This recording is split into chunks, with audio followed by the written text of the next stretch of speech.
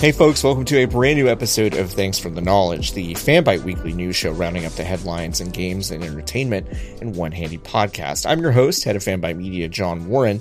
We have a really cool show for you this week. Our own news correspondent, Kenneth Shepard, sat down with narrative lead and co-writer of The Last of Us Part 2, Hallie Gross, for a really remarkable interview about her process, about venturing into games after working in TV, and a bunch of other stuff. You will not want to miss that conversation. It is super good. But first, we have to get to the top stories of the week.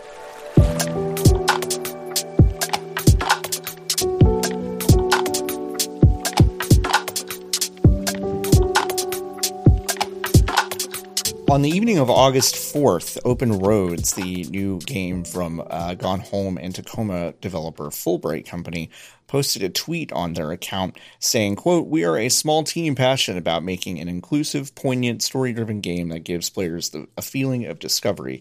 We care deeply about creating games that have a positive impact. We are also fervent believers in fostering a work environment that is healthy and collaborative, where we can work with transparency, autonomy, and trust. As such, Fullbright's co-founder, Steve Gaynor, has stepped back from his role as creative lead and manager and transitioned to a role as a writer, handing off day-to-day responsibilities to the team to complete Open Roads. We're all excited by how the game is shaping up, and we hope you'll follow along as we continue to share our progress." Moments later, in quote, by the way, Polygon broke a story about how Steve Gaynor's controlling and demeaning management style has driven many people out of the company over the past couple of years, and there were no allegations of any sort about sexual harassment or misconduct, to be clear, but the pattern of behavior was mostly Steve Gaynor talking down to women on his staff. As such, he's stepping back into a writer's role, which is interesting because with this such public declaration that Steve Gaynor's management style is totally unacceptable to remain at the head of a company, it's kind of strange that he would actually remain at the company, but still, he's a writer. Annapurna is handling the publishing of Open Roads and is, in fact, being the mediator between Steve Gaynor and the rest of the Open Roads team, so it is not exactly a collaborative environment anymore. The full story over on Polygon, which you can read right now, it's a really good reporting by Nicole Carpenter, was heartbreaking. Another series of women in the industry feeling totally pushed out, totally out of place, demeaned and belittled and mistrusted with the work needed to do to finish a video game. This is just another kind of toxicity that exists in the workplace. It's still connected very much to the men's club feeling of a lot of studios in the industry. Obviously, we've seen what's happened with Ubisoft and Blizzard, Activision Blizzard, but it's not just big AAA companies. It's also smaller indie folks. A lot of conversations have started this week about how we treat indie auteurs and things like that. But I just want to say, I think the focus on making sure that women in the space have full autonomy to create amazing work is necessary. So stepping back, being removed, all these things are good for men that will not allow that to happen. For his part, Gaynor did release a statement on his personal Twitter, which I'll read, quote, "Hi all, I have a statement to share about my role at Fullbright. Earlier this year, I stepped back from my role as creative lead on Open Roads. My leadership style was hurtful to the people that worked at Fullbright, and for that I truly apologize. Stepping back has given me space and perspective to see how my role needs to change and how I need to learn and improve as part of the team, including working with an expert management consultant and rethinking my relationship to the work at Fullbright. I care deeply about Open Roads and the Fullbright team. I'm sad to have stepped back from day-to-day development of Open Roads, but it's been the right thing to do. The Open Roads team has my full faith and support as they bring the game to completion," end quote.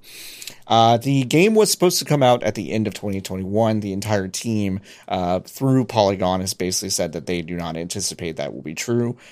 It sounds like it might be a 2022 release, but it sounds like it also has a long way to go. Troubling story in a series of troubling stories in this industry over the past few weeks. two names were mentioned specifically in the Activision Blizzard lawsuit as being particular offenders of all of the terrible things that have been published in that report and reported afterwards. One was Alex Afrasiabi, a person that has not been at that company for about a year now. The other is J. Allen Brack, the company's president, who was announced earlier this week as leaving the company to, quote, pursue new opportunities. This is consistent with other departures in the company, including in the HR department. Brack's removal or departure, however it actually shaked out, is going to be interesting because he will be replaced by two people. One is Jen O'Neill, who was with Vicarious Visions, now a Blizzard company, and it has been overseeing a lot of the Overwatch and Diablo team goings on. The other is Mike Ibarra, who used to work as a senior executive at Xbox and has been in charge of a lot of BattleNet things for the past while at Blizzard. So those two will join together and replace J. Allen Brack. It's a really, really, really big statement, really, really big move. Comes after the walkout, comes after some shakeups.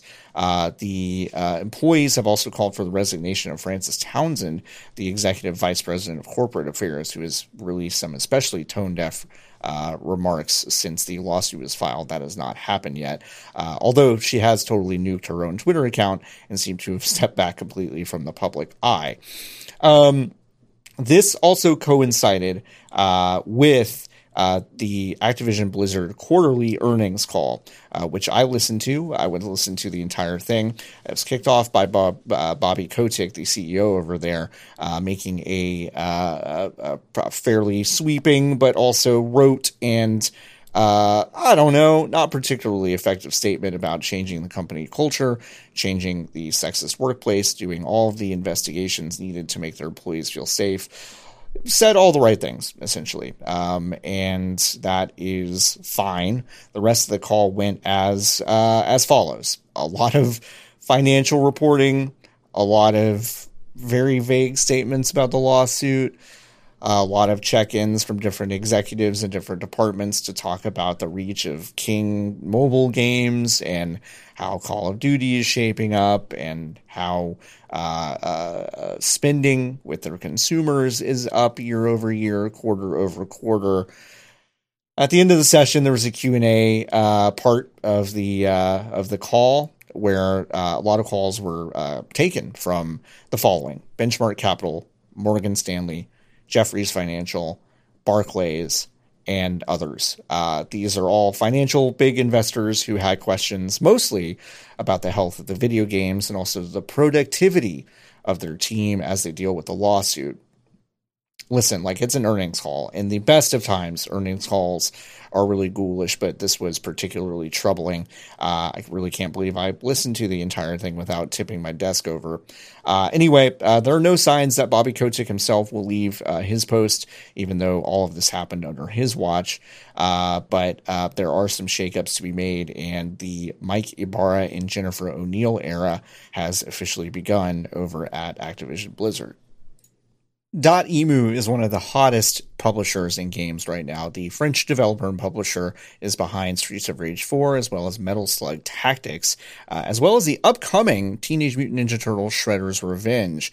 They were also just purchased by Focus Home Interactive, another French distributor and publisher, for $46 million. One of the most interesting things that came out of the quote from Dotemu CEO Cyril Imbert says it will allow the company to launch the production of future remakes and sequels of licenses of first-generation 3D consoles. Now, that's a really interesting idea because Streets of Rage, Metal Slug, Teenage Mutant Ninja Turtles, those are all throwbacks to the 16-bit era, and they are talking very specifically about the early 3D console generation, which is super, super interesting. It sounds like that the deal will allow Dotemu to leap further into the AA space. I say Streets of Rage 4 is still probably a relatively inexpensive game in the space, even though it's very, very good. So AA is going to be an interesting leap that allows them to go 3D, and it'll be super interesting to see what the deal does for both companies. Let's keep it indie for a second. PlayStation had an indie showcase this week highlighting several upcoming games that some were surprises, some we knew about. Let's go down the list. Oxenfree 2 Lost Signals is coming to Nintendo Switch, as was announced earlier at an indie showcase for that company, but the game is also coming to PlayStation consoles sometime this year. Axiom Verge 2 is a sequel to one of the last console generation's most interesting indie games. It's a Metroidvania. Yes, we know Metroidvania is not really the best name for any of these games, but it's basically like a hey, where do I go kind of game, a gatekeeping game. The new one looks really, really bonkers. If the first one looked a little straightforward, this one has got some dimension hopping, hacking enemies, a lot of really interesting looking stuff. So if you like the first one, it looks like there's a lot more to like in Axiom Verge 2. That looks pretty interesting. Witchwood is a game from Alien Trap Games. It's one of those kind of crafty adventure games, maybe a little bit slice of life, if you think of Cozy Grove and some other ones. It looks really cool, but it has some like fairy tales and things like that. I like the way this game looks. It's coming out this year. Sol Cresta. You might remember Platinum Games did a elaborate April Fool's joke, being a sequel to Moon Cresta and Terra Cresta, which is a shoot 'em up. Sol Cresta is apparently real now. It will modernize the shoot 'em up formula with a dock and split system that would require players to combine and disassemble ships to gain access to new abilities. It's pretty cool looking, and that's probably the biggest surprise from the group we saw today, this week. A Short Hike is a wonderful PC, Mac, and Linux game that a lot of us like a lot. It came to Switch last year as well, and now it's coming to PS4. You will also be able to play it in 4K on PS4 Pro and PS5. This is a really cool, chill exploration game. A little bit of a Breath of the Wild vibe, but like no combat, it's really low stakes. I really like this game a lot. You should check it out. Carrion is the really cool You're the Monster reverse horror game. It's a little bit like a Metroidvania as well, but you are a monster that is growing and changing and terrorizing an outpost, and it is coming to PlayStation later this year. So you should check that out. And then finally, Hades. We know about Hades. I might mention it here in a bit and what's coming up next week. But Hades is coming soon to PlayStation consoles. Definitely look out for that one. That is one of the best games of the last, 15 years. So please check that out. Finally, Imran Khan wrote a wonderful piece highlighting the details of Nintendo's earnings call and did some really cool math. I invite you to go check out the full article, but I'll just pull out a few things here. In their 38 years of making hardware, Nintendo has sold 800 million consoles worldwide. That works out to an average of about 21 million hardware units a year since they started manufacturing hardware, which is absolutely bonkers. Some other little details. Mario Golf Super Rush became the second best-selling Mario Golf title in the series, which is a little bit surprising because I don't think that game's very good. But if you're curious about if those Mario sports games do well, even if they're not super great, that's kind of your answer. One of the most interesting details here is Miitopia. Despite being more expensive than its 3DS original with the Switch port, has sold 1 million units. It's one of the only 3DS titles to achieve 1 million sales after the Switch had launched. There are a lot of other really cool details. This is one of my favorite posts that Imran does every quarter. You should go check it out over at fanbyte.com.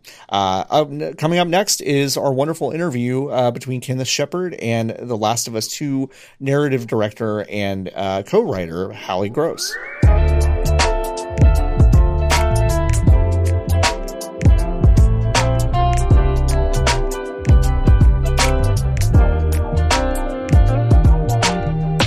Hello friends, welcome to the interview portion of this week's Thanks for the Knowledge. I'm Fanbyte staff writer Kenneth Shepard, and with me I have Hallie Gross, the co-writer of Last of Us Part 2. Hi Hallie, how are you? I'm good, how are you? I'm good, thank you so much for taking time to chat with me. It's not often I get to talk to somebody as involved with a game that means as much to me as The Last of Us Part 2. Yeah, well, and I'm excited.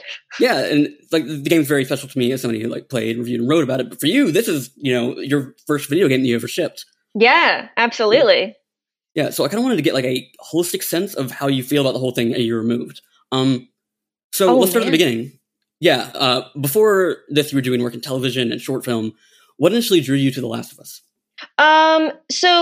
Well, the way it happened was I got a random email out of nowhere. I had just come off of Westworld, and I was in the middle of playing Skyrim, and I get this email from my agent being like, "Hey, have you ever thought about working in games? Neil Druckmann wants to meet you about a super top secret project. It's The Last of Us Part 2. Would you be interested?" So I had known about The Last of Us. I had played The Last of Us. But the entree into this world was a total, like, by chance, surprising, wonderful piece of luck for me. That's sort of how I kind of ended up here. Right.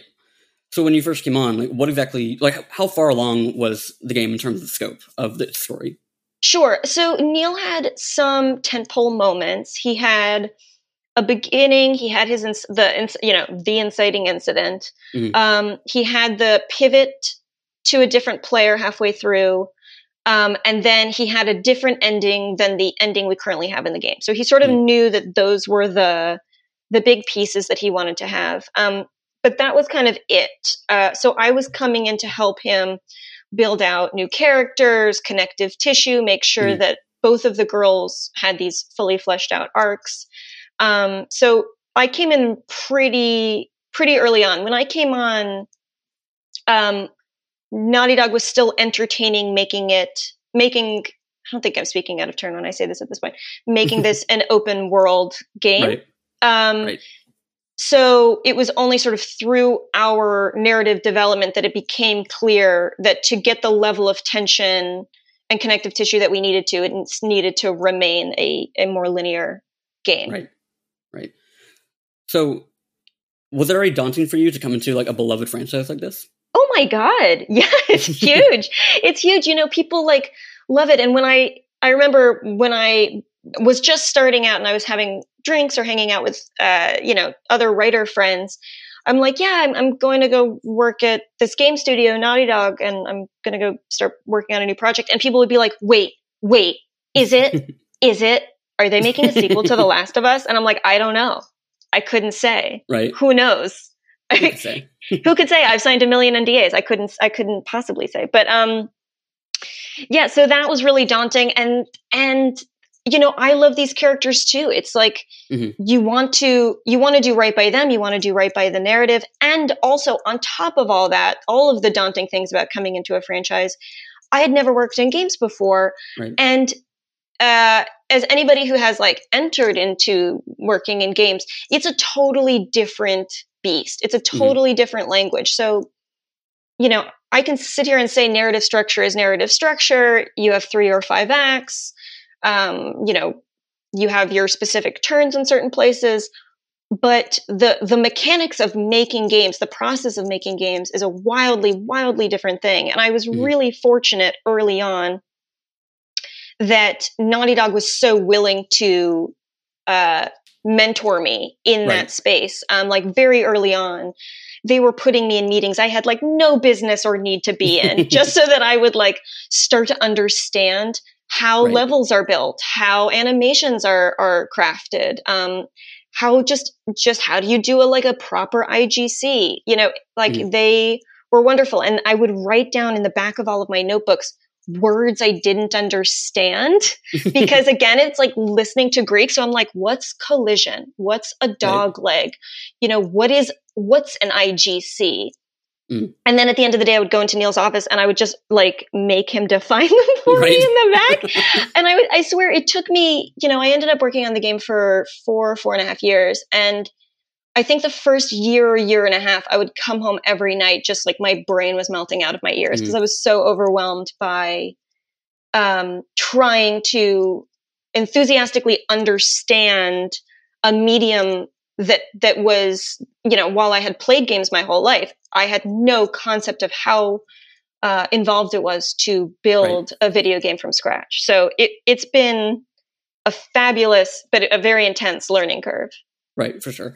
So on that note, like, do you remember, like, any specific moments that you maybe felt a friction with what you thought writing was and how it had to be adapted or changed for video games?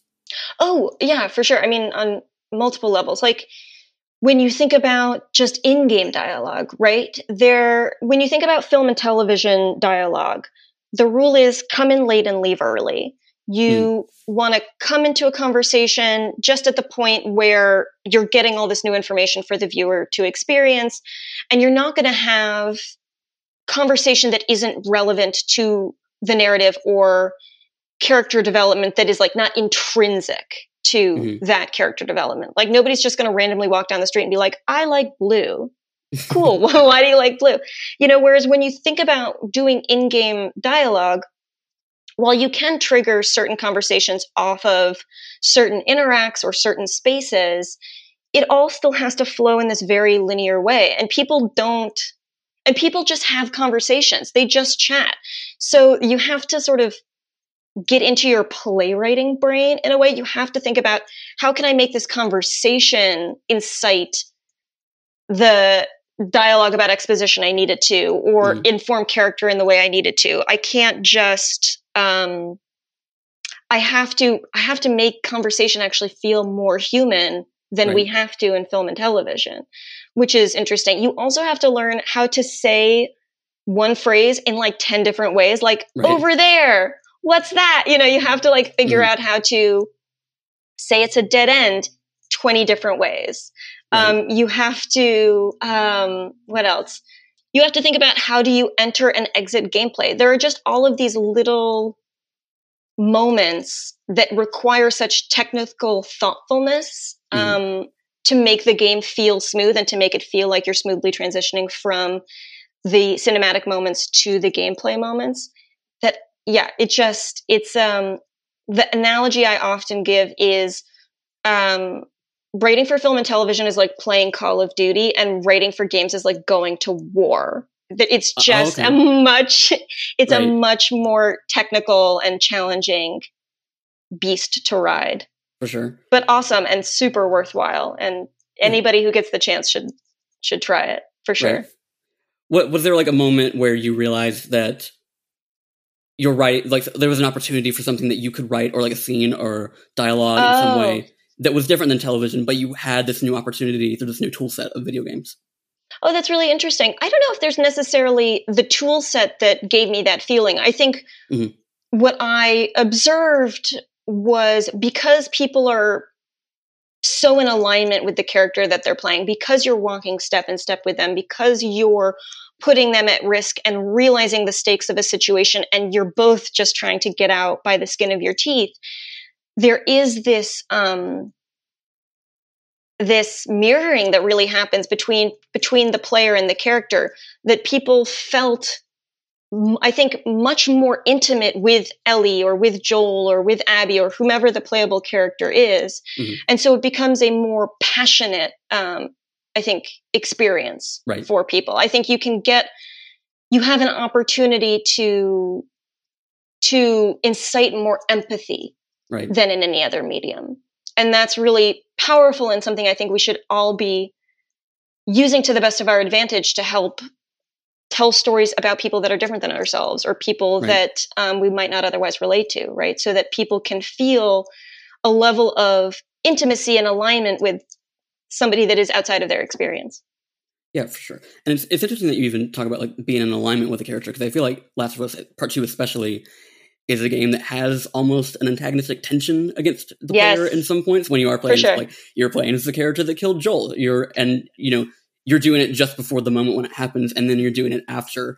Were you looking to have like that, like again, like that antagonistic relationship with the player for at least part of the game? Is that something you sought out to do?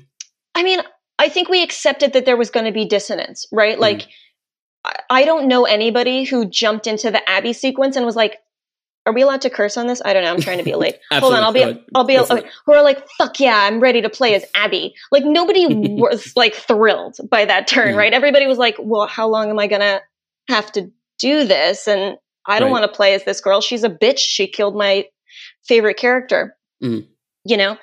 So we knew that there are these moments of dissonance, and often people also mention dissonance at the end of the game where you're fighting and maybe you're on Team Ellie or maybe you're on Team Abby. But either way, the situation is kind of beyond your control, and it just feels you're witnessing this level of pain. For both situations, I think that it was valuable dissonance, right? Because so much of the game is about walking in the footsteps of the other and learning to at least sympathize with somebody who is outside of your own experience. And so if you didn't have that feeling coming into the Abby section, we had nowhere to take you. Right. The whole point was that you're coming in with this presumption about who this person is and discovering that she has as much, if not more, humanity than the person that you loved. So then with the, you know, last fight scene where people were also mentioning a lot of dissonance, I think that dissonance is also important because you feel out of control in the same way that Ellie feels out of control, right? Like Ellie has tried to stop herself on this journey multiple times and can't bring herself to stop hurting Abby. And so I think that dissonance is important because as much as you might not want to witness your character do this thing, the truth of who she is means she can't stop pressing triangle either, right? Like she can't stop going down this road, even if she disagrees with what she's doing. So I think in both of those places, as long as it's a active choice and you're embracing that dissonance, I think it can be really useful. But yeah, I think you want to sort of avoid the parts where it's just there isn't an emotional justification for it. Right. And I think that's something that I've always found interesting about Last of Us as a series is that there is that sense of like trying to take the player out of the protagonist's shoes in a way, like put them in, but also like take them out and be like, no, you need to understand this is not about you in the most concrete way that a lot of video games are. And if it always felt like diametrally opposed in a way that was interesting. And I think in my experiences and what I've seen of people talk about these games kind of speaks to like the way that these games can be divisive, but I think that division can speak to its strengths as well. I think that's 100% fair, right? Like you are playing as Ellie or as Abby or as Joel with all of their character constraints, right? And I don't just mean in terms of like their weapon set. I mean their literal emotional constraints. And that is going to have its dissonance, right? Like characters that I'm not going to agree with all the choices Walter White has made. That doesn't mean that I'm not going to be fascinated by the journey that he goes on, right? But because it's gameplay, I think we're more palpably aware of the differences and ultimately the similarities between our protagonists, our players, and ourselves. Yeah, absolutely. So beyond the actual like nuts and bolts of like writing and development of the game, how has it been switching over to a completely different industry? How has the games industry differed in your experience than when you worked in television? Well, so I love Naughty Dog to pieces. I think, you know, I can't speak to other studios because I haven't worked at other studios. I've only ever like had beers with other studios and they've all seemed lovely. But, you know, what I really found fascinating in Hollywood, I have been, and as many writers are, you're a hired gun. You come in for 10 weeks, 20 weeks, a year at a stretch. You know, your relationships are short term. You know, your project is short term. Whereas in the games industry, or at least speaking for Naughty Dog, like people are there because they want to be there. They're there not based on the project. They're there based on the company and the company's reputation and the quality of material that the company puts out. They want to be part of what Naughty Dog is doing. And so there is this commitment of relationships where, you know, there is this, how do I explain it? There's this collaboration that exists that I think is really special. And one of the things that I found really wonderful about games and that I miss when I'm in Hollywood is this collaboration, not just with other writers, but with other departments, right? Like very early on in the process, I was sitting down with designers, artists, animators, trying to use the best of everybody's brains and the strengths that everybody has to build out the best version of this game, right? Like, you know, and that was such a wonderful learning experience for me because I'm going to think about the character one way, but the character concept team thinks about, okay, well, they're going to bring up questions and ideas I would have never had. There's something really that feels familial in like that long-term, long-haul commitment. that I really appreciated. That it felt like we were in this together. We were making this thing together. It was very heartening. And also, I think, Naughty Dog is also an incredibly special place in terms of who the people are that are there, right? There are just so many wonderful men and women making great art that it's a joy to be around. So you talk about this like long tail of a project, which is, like you said, demonstrably different than what you did in television. And anecdotally, I was actually at the PlayStation Experience where Part 2 was unveiled. And I remembered opening up my phone on the show floor, and one of the theories was already sprouting up on social media the day of, was that Joel was a ghost in that trailer, and Ellie was going after to find his killers. And I completely forgot about it for literal years, until I was playing the game for review a year ago, and I was sitting in my room, and then it all suddenly came rushing back to me. What is it like sitting on something like that for years, for like 4 years at that point? Oh my gosh, it's on the one hand, it's like torture because everybody's asking you, like I would go have drinks with writer friends and they'd be like, but wait, are you guys going to kill Joel though? And I'm like, I don't know, man, I can't talk, go away. Like I can't, let's talk about something else. That's crazy. But at the same time, like, because you're so in it with however many people are in your studio, 300 people in your studio, like you learn, like it doesn't feel like you're keeping a secret, right? Because we're all talking about it so openly. So then it just becomes like the desire for, I think, the studio, for me personally, but also for the studio, is how do you give the player, the person purchasing the game, the best experience that they can have? Like when that game boots up for the first time, how can they have the most special experience? And so I think we saw a lot of the marketing and a lot of what we were putting out as like a way to make those first few hours of the game feel incredibly special. So it felt okay to keep the secret because you're like, yeah, but I want you to be shocked. I want you to be surprised. I want you to go on the same ride that Ellie's about to go on. And if you know too much, you're going to be ahead. You're not going to be in step with her in the same way. So ultimately it's fine. But there are moments when you're like hanging out with friends where you're like, oh man, I wish I could talk to you about this thing. Right. Yeah. So like on that note though, you'd been sitting on that for years. You'd been able to, it was not a secret when you were actually working, but just outside of that, you had to kind of like keep a lid on it. How did you personally feel when those leaks started coming out and those scenes were spreading early? Oh my God. It was devastating, right? Like we had all just started work from home during COVID, and like, I don't remember how I found out about it. I think someone texted me, Neil or Kurt or somebody, but it was awful because it's also like you're getting these scenes out of context. They're old, right? So they're not even at the quality that they should be. And suddenly people are making huge presumptions about this 30-hour experience. Like they think they know exactly what it's going to be. It was, and all the hard work that like everybody had put in, and now people are just tearing it apart. I was really frustrated I was really frustrated, but I was more just sick for all the people who had worked on this stuff. Like suddenly now we all felt so judged and vulnerable when our work had been taken so out of context. It was really, and then more kept coming out and more. And you're sitting there, like I'm sitting in my apartment, just like you're going through the Rolodex in your head of every scene, like what's the worst stuff that could come out. And then that's the stuff that does start to come out. And you're like, well, this is going to blow. It's just going to blow, but what can you do? You sort of take it in stride and hope that ultimately, when played as a whole, the game will speak for itself.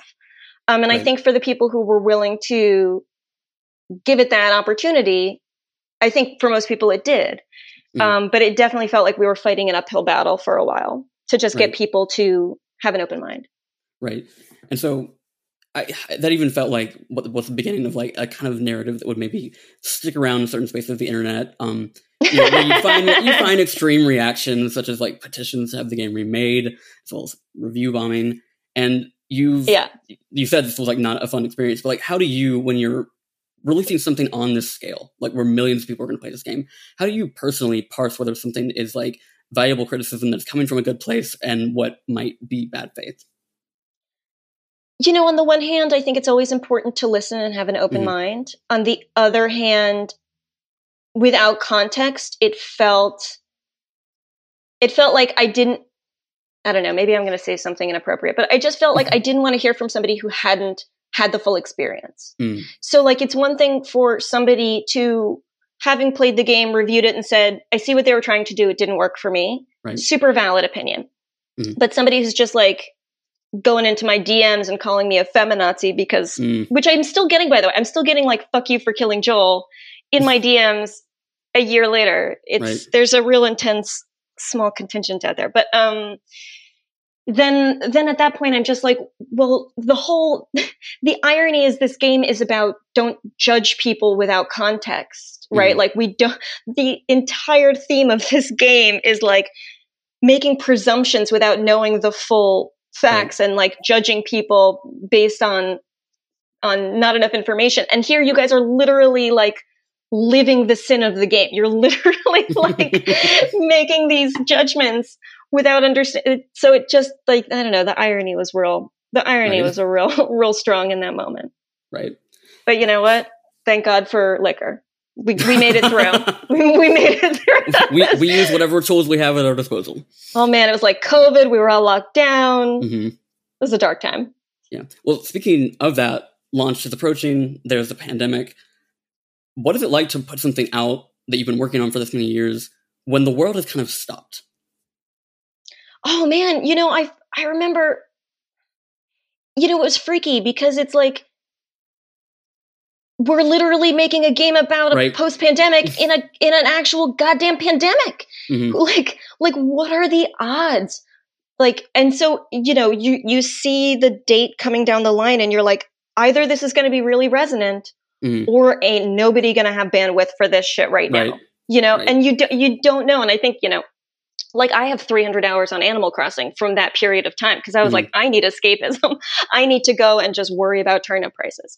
But so there is this like panic of, well, people are home more, so are they going to want to play more games? But this game's a downer. Like, is this what people are going to want to feel? And so there's just fear. You know, there's fear of the unknown. Fortunately, we got a lot of positive feedback about like, hey, this actually helped me process this, and it made me feel capable, and it felt especially resonant, and that's great. But I'm sure for some people that's not true. I'm sure for some people they're like, you know what, I've got enough pandemic outside. Thank you very much, which is valid. Right.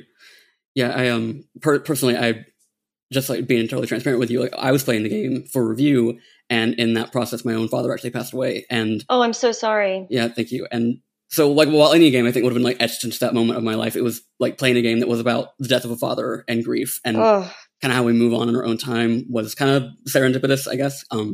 So I get why people not necessarily want to play it at that point, but I feel like it could not have been more impactful at that, like at any other point in my life. Yeah, I'm glad. I mean, I'm glad. I'm heartbroken that you went through that, but I'm glad that it could be resonant for you at that moment. Yeah, and like again, like it was the entire trajectory of my grieving process was basically altered by this game in a way that was positive, I think. Oh, good. I'm glad to hear that. Yeah, and speaking of like positive things that came out of this game, Last of Us Part 2 is a very diverse game, and the inclusivity of it means a lot to a lot of people here, even here at Fanbyte, like that are queer, that are women, that are people of color.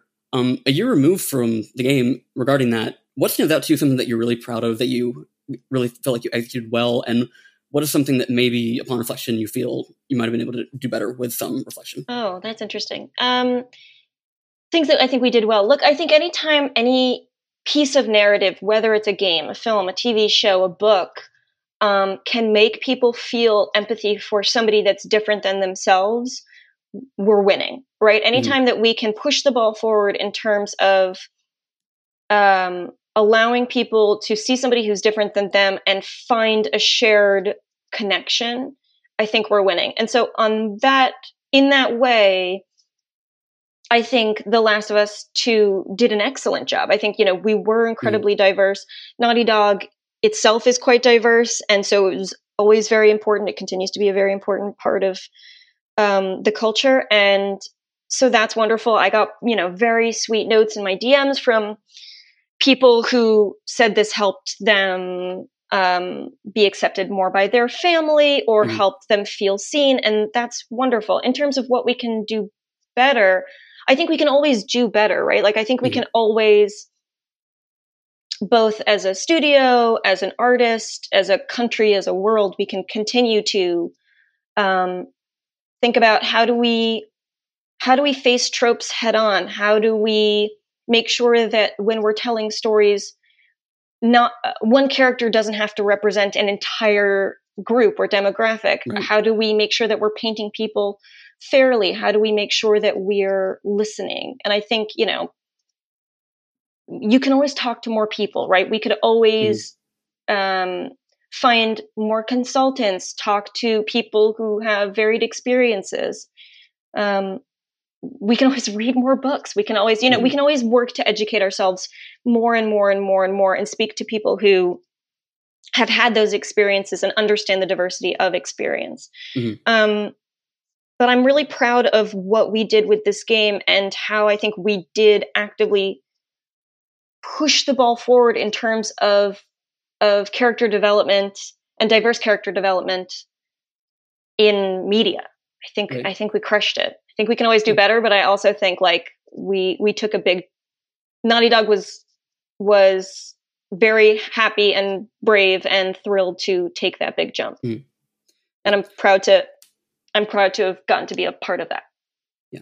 Speaking on that, like I'm a gay man who has lived in a small southern town his entire life, so Jackson feels familiar to me in ways that are good, and also there are scenes like Seth being a bigot to Ellie and Dina. Conversations where Joel like thought Ellie had a crush on Jesse just because like, they were friends and proximity of each other, or even like her journal entries of like dealing with the uncertainty and anxieties of like her own relationships, whether or not to tell Joel.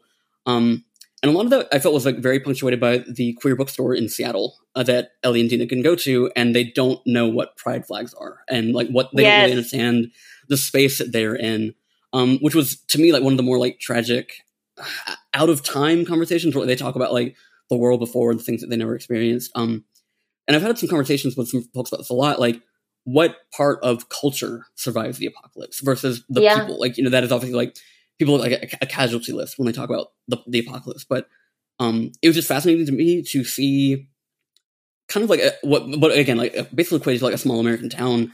Can you talk a little bit about what the team's headspace was regarding basically what it means to be queer in the apocalypse?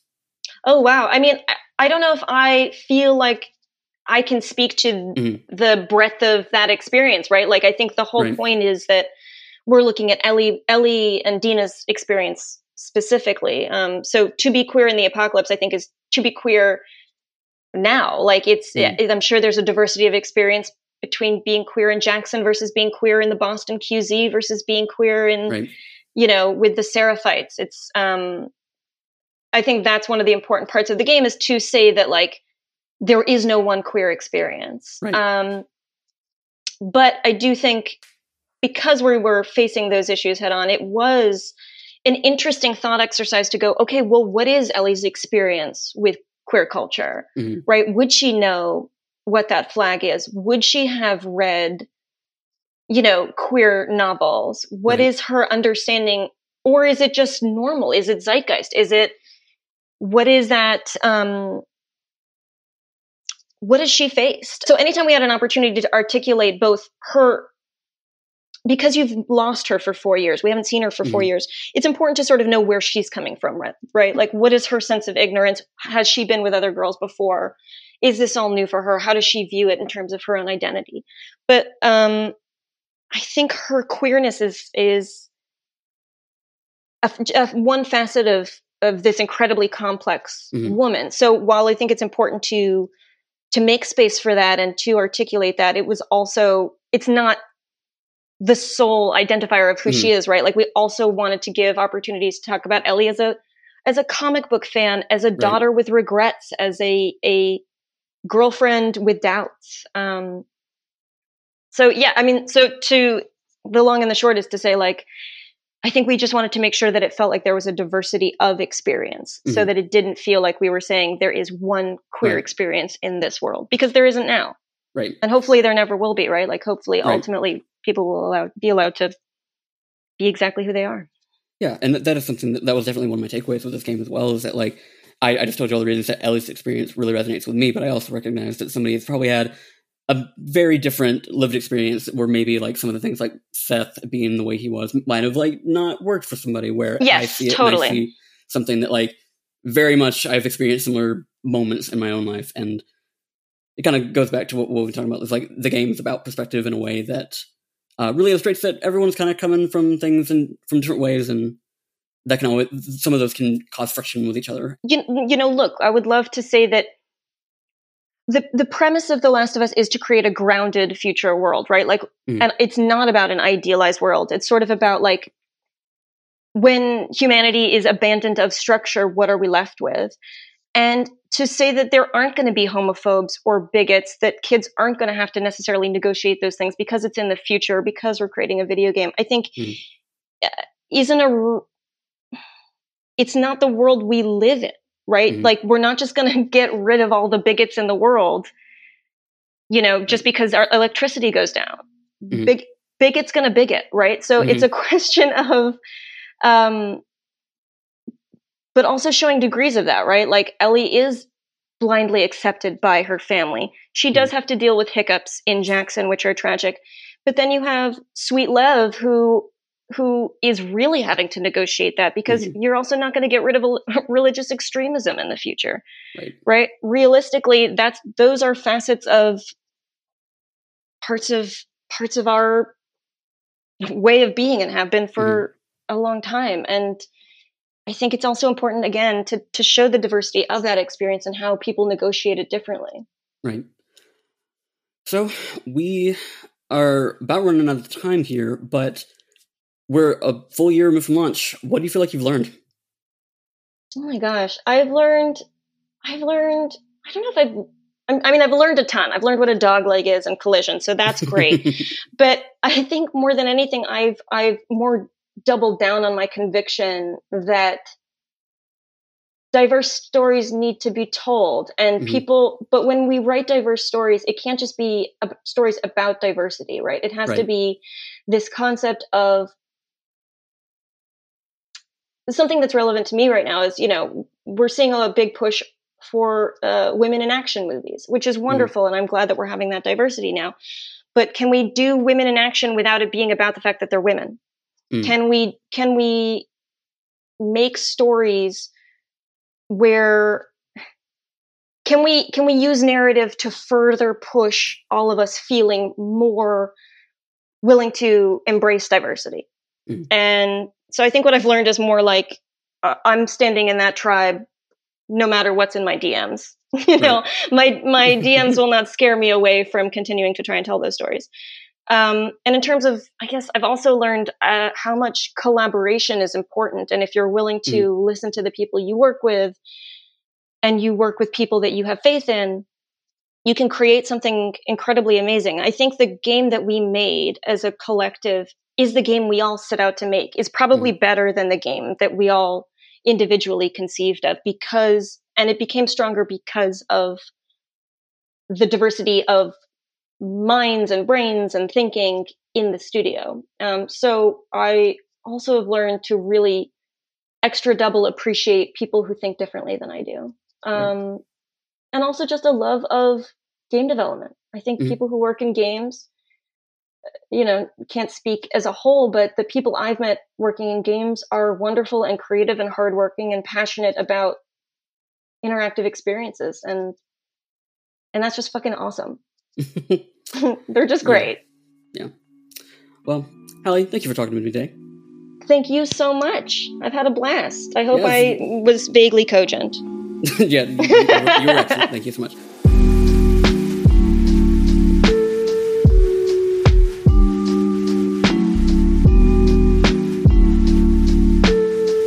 Hey folks, I'm back, and I'm here with Kenneth Shepard. I really, really enjoyed that interview, Kenneth. Thanks for doing it. Yeah, thanks. I'm glad that it turned out as well as it did. Yeah, I got some really interesting stuff out of Hallie Gross, and I wanted to ask you a couple of reflection questions because it spurred some stuff in my mind. I'm not someone that followed The Last of Us super closely from a development standpoint, so it was news to me out of the gate that it was at one point conceived to be an open world game, and the narrative kind of pushed it maybe toward a little bit of linearity. Can you imagine that story set in an open world setting? In theory, I think it would have worked, but I think I just prefer the level design that they were able to implement, the more like crafted linear stuff that they did, and more like the open linear stuff of more recent Naughty Dog stuff. But because like that game does have what are ostensibly open world sections, but it's not like the core of that game, and I think I just prefer it generally that way. But it does have a lot of like, you know, your characters are moving throughout the city of Seattle, so like it could have worked, I think. But I just, like even after hearing that, just the more I thought about it, I was like, I'm glad they went the way they did, because I also just don't really care for open world bullshit to begin with. Yeah. So. Yeah, that's fair. In that same vein, Hallie talked about character constraints, kind of developing a sense of closeness with an actual character instead of kind of like you being a player. Like you also mentioned that in the interview. One of the things that came to mind was Mass Effect, another series that you are very familiar with. I feel like that game and that series has gotten a second look from new players, especially with the remasters. And although there are still folks that are, you know, clamoring about the constraints of that narrative, which was full of choice, but also a lot of not choices, as it turned out. Do you think The Last of Us 2 will get a similar look in this vein? It's hard to say, because like we are still not that distant from it, and right. I feel like even now, like as I was doing the other podcast show that I do, Normandy FM, we were doing a retrospective on the show.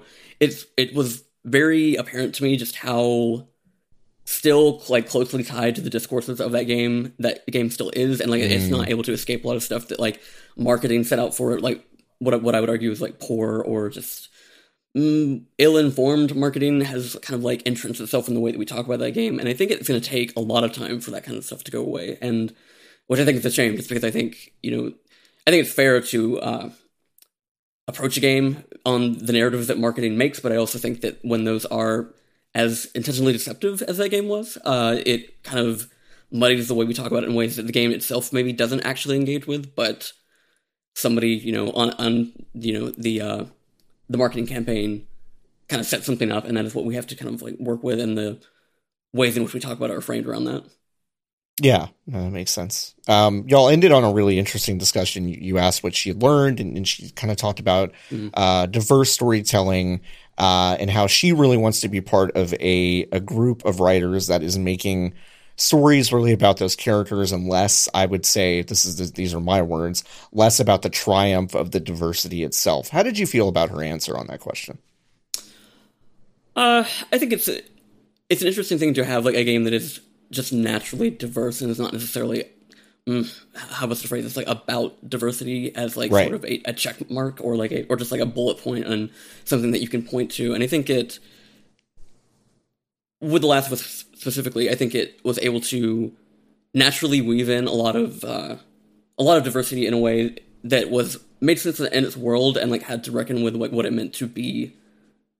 I guess a game about a zombie apocalypse, but also like reckoning with what diversity means, and especially what it means in a setting where the world has basically stopped being what it was. And I think that is something that, as a person that like, you know, cares about diversity and like how identities are woven into worlds that are not necessarily identical to our own, I admire that aspiration, and I understand some things that The Last of Us did might not resonate with some people the way that some of them resonated with me. I do really appreciate sort of her outlook on the ways in which that like diversity can be is something to aspire to, and the ways in which it is not as universal as some people might argue in like criticism, like that there is like sort of like this one experience that we should aspire to, where Last of Us, and you know, I think good writers generally like are aware that there isn't one sort of experience that everyone should aspire to, and that their diversity in itself does mean also like diversity of identity, but also diversity of experience. And I think that is something The Last of Us worked for me.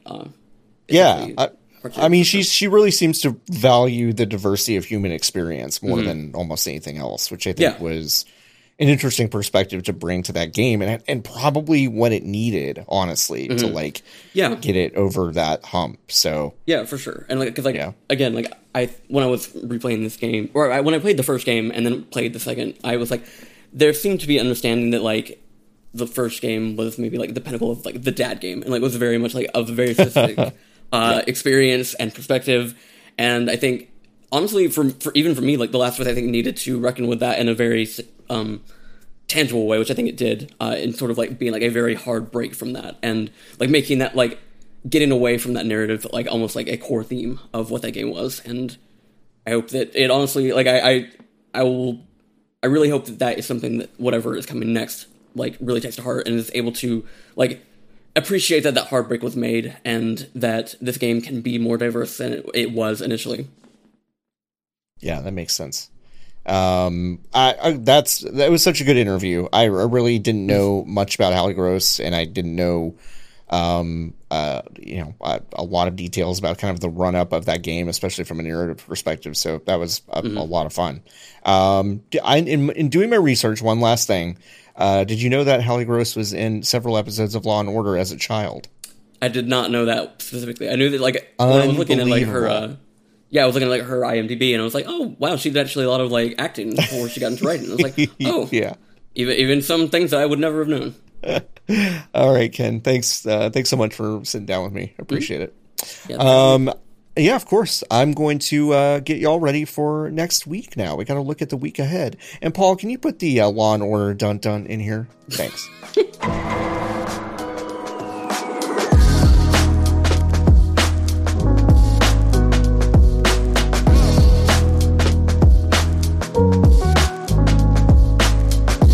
We got some game releases coming up this next week. We have a streaming recommendation I can hardly give you. Let's get to the games first, though. On August 10th, we have Black Book, which is an RPG coming to PlayStation 4, Xbox One, Switch, and PC. It's a dark adventure. Explore some little demon stuff. It sounds dark, but it's rated everyone 10+, so it must not be that dark. Anyway, also on August 10th, 2021 is Godfall. And yeah, I know what you're saying. That game's already out. Yeah, you're right. But it's out for PlayStation 4. It was a PlayStation 5 launch title along with PC back in November. And the developer Counterplay Games decided to put it on PlayStation 4, probably to expand its audience. It was a mixed bag. Our own Khalif Adams really liked it. Our own Merritt K thought this was one of the worst games she's ever played. So you can check it out for yourself if you only have a PlayStation 4 this coming week. Lawn Mowing Simulator, which I'm extremely excited about, comes to Xbox Series X and S and PC. Skyhook Games' game. It's probably not the best way to say that. I'd love to take this one again, but you know what? This take has been pretty good. So I'm going to stick with it. It's like missing a patch of grass, you know? You can always go back, but maybe you just leave the patch. Maybe something cool grows there. Anyway, Lawn Mowing Simulator looks cool. It's coming out this week. I can't wait to play it. On August 11th, we have a game called Glitch Punk. Not much is known about this one, but Daedalic is publishing it. It's coming to PC. It looks cyberpunky. Hey, can you believe it? Icarus is a adventure game coming to PC. It's multiplayer. It comes out on August 11th. It's a survival game. It's one of those adventure survival games. So if you like Rust and things like that, this is kind of one of those. Looks pretty interesting. Seed of Life is a puzzle game coming to PC on August 11th. Don't know much about this one, but hey, if you like puzzle games, and publisher Leonardo Interactive, which I've also never heard of, but Godspeed. I just can't wait to play Leonardo interactive games for the rest of my life. That's out on August 11th. Art of Rally looks like a cool little rally racing game. It's been out for PC for quite a while, since late last year, but it's coming to Xbox Series X and S, Xbox One, and Switch on August 12th, and later this year on PlayStation 5 and PlayStation 4. The publisher and developer is Fun Selector. It's a cool little racing game. I will probably check it out. And you know what? I bet Paul will check it out as well. Vroom, vroom. Foreclosed is an action game. Looks pretty slick for PlayStation 5, Xbox Series X and S, PlayStation 4, Xbox One, Switch, PC, and Google Stadia. It looks like a neat game. It looks mature, gritty, cyberpunky. It's coming out on August 12th. Naraka Blade Point is an Eastern-influenced multiplayer game that actually got its debut at the Game Awards all the way back in 2019. That is coming out on August 12th for PC, and it will get eventually a release on PlayStation 5, but that is still to be decided. And finally, rounding out this week's big releases is a huge one. The definitive game of 2020, Fanbyte's 2020 Game of the Year, Hades, is finally making its way to other consoles besides Switch and PC. It is coming out on August 13th for PlayStation 5, Xbox Series X and S, PlayStation 4, and Xbox One. It is one of the best games of the generation, one of the best games of the decade, one of the best games of all time. If you've missed it, if you don't have a PC, if you don't have a Switch, now is the time to check this game out. It is one of our very favorites. Please check out our coverage of this game, especially our Game of the Year coverage from 2020 over at podcastnet.work and over at fanbyte.com if you want to get a sense of what this game is about. It is awesome. No big streaming releases are coming out this week, but I do want to make mention of a movie I mentioned last week, The Suicide Squad on HBO Max. That is going to be on the service until September 5th, and I have to say, the hype is real. It is a very good movie. I can't believe it. I saw the original Suicide Squad, the not James Gunn version, in a movie theater at Cinerama at the ArcLight in Los Angeles, and it was one of the worst films I've ever seen. Terrible experience. Actually, it was a great experience. It was really fun, but bad movie. The Suicide Squad, the second one, not really super canonical to the first one. You don't need to have seen it. You really don't need to have seen any of the other movies in the DC extended universe canon, so don't worry about that stuff. It's actually really good. For all the beef I sometimes have with James Gunn and the overuse of some of those tropes like record needle drops and kind of goofy writing, this movie is actually pretty great. So I really highly recommend it. Go check it out. HBO Max until September 5th. Whew. All right. Well, that's what's coming next week, folks.